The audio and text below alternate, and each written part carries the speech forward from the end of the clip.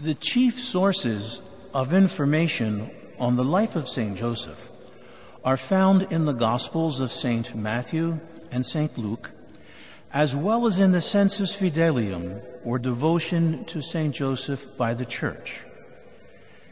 The earliest traces of this recognition of St. Joseph are found in the East, dating from about the 4th century, and in the West, some 8 centuries later, with the church in Bologna dedicated to the honor of St. Joseph.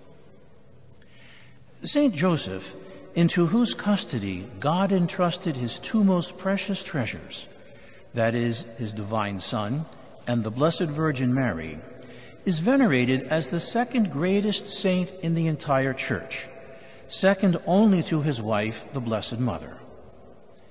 He is held in the highest regard and esteem because of his humility and his obedience, as well as his closeness to Christ as his foster father and his virtuous life.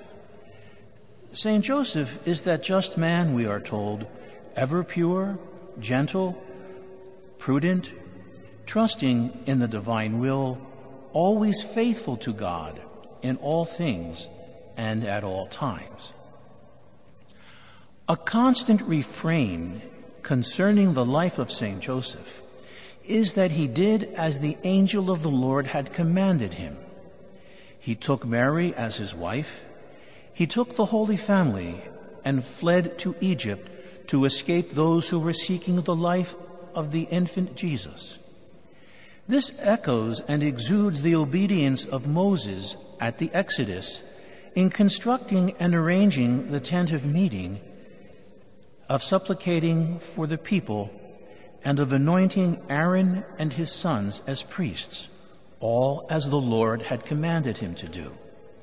It likewise echoes the obedience of King David and his son King Solomon in building the temple, and of the Blessed Mother in all that she was about her whole life long. Together with Mary, Joseph is the first guardian of the divine mystery of our redemption.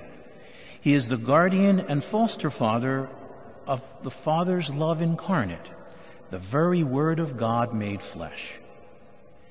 St. Joseph offers us a shining example of one who committed himself freely and entirely to God, making of himself an oblation of his life and whole being, placing them at the service of the Messiah and his mother, and now of the Church and the world.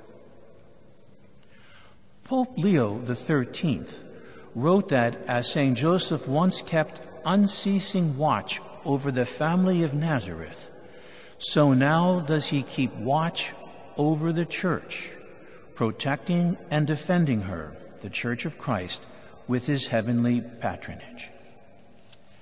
May St. Joseph, the husband of the Blessed Virgin Mary, obtain for the Church, the world, and for each of us the blessings and the grace of our God.